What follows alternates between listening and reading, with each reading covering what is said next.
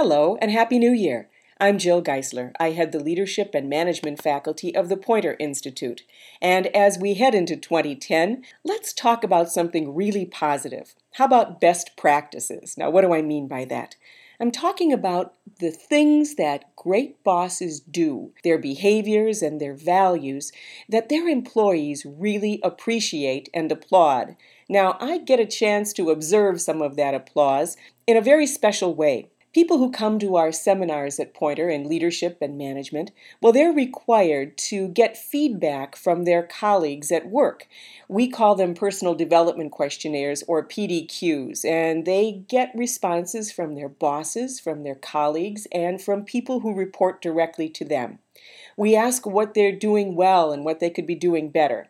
And I want to share some of what people say their bosses are doing well so you can hear what that kind of great praise for best practices sounds like. Here's one. She edits with a light hand and surgical precision. She makes my writing better without altering my voice. Another. He could be a diplomat were he not a journalist. He offers quiet praise for work that he likes and is sensitive in criticizing the work, but not the person who produced it in stories he finds fault with.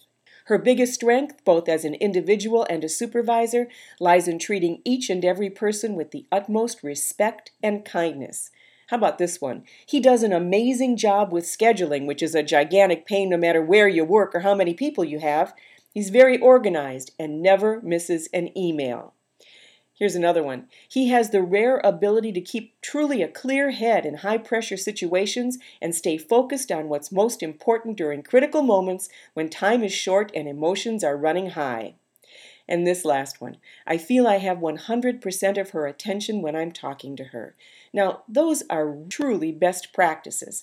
And in these changing times, it's important to know what matters to your employees. They understand the pressure that their bosses are under, economic pressure to do more with less, and they don't expect them to work miracles. But they do expect some sense of vision of where we're going and what success might look like. They value calm under pressure. I hear that over and over recently. And they really respect bosses who grant them some autonomy, who don't make all the decisions for them, but give them a say in the configuration of their work, especially during change. And finally, they appreciate bosses who make the workplace fun by knowing them as people, by springing for treats every now and then, and not losing their sense of humor. Now, we're going to talk about managing through change in upcoming sessions with you, but for now, just enjoy the new year.